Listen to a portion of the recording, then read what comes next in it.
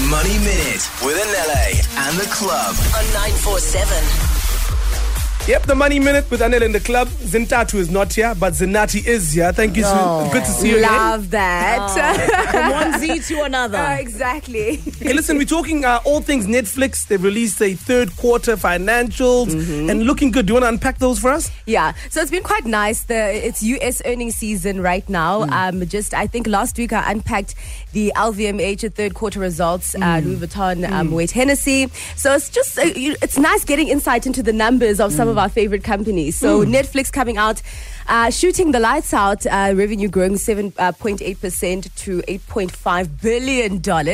And this is because of higher than expected subscriber growth. So in the third quarter, they added almost 9 million subscriptions. So that is members to their platform, where now they stand at over 247 million subscribers. And of course, this is the biggest quarterly increase in subscribers since the height of COVID-19, when everybody was forced to Netflix and chill and stay in. So this is because of a number of things, including the password crackdown. So you know how you could just go into a person's Netflix even if you didn't stay in the house. So now they are implementing that crackdown where your landlord, you need to actually stay with your Netflix landlord. So you can't now still use your ex-boyfriend's Netflix details if you don't stay in the house. Yeah, they've also added, but it doesn't exist in South Africa, in regions like the US and also Europe, an ad-supported subscription service where you pay a lower fee if you just allow ads to pop up before and during your viewing experience.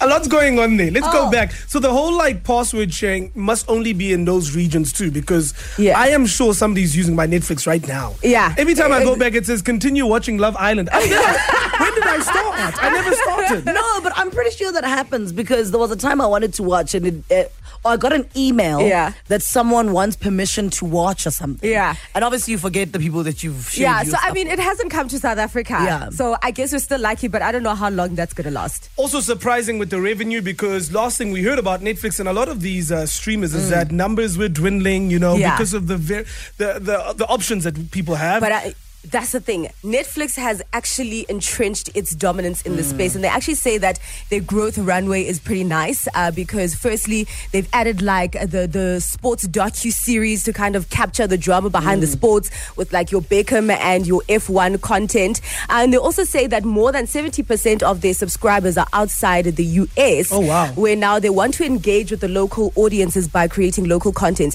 You also realize with Suits is now on Netflix, so they want to license more of those hit TV shows so that you can watch stuff besides their original content. And The Masked Singer SA is now on Netflix, which is why it's doing so well in South Africa. Exactly. I also think things like Friends, I think Friends is, in my house at least, that thing's on Netflix and it just plays in the background the whole time. That's all it does. Yeah, and they also want to diversify their offerings so that you get to engage with their content outside of the streaming. They're developing something called Netflix House.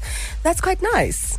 That's insane. Yeah. Well, congratulations to Netflix. I'm so surprised, completely surprised that they keep growing at this rate with all the other options out there. Thank you so much, and we'll catch you again next Monday. Thank you.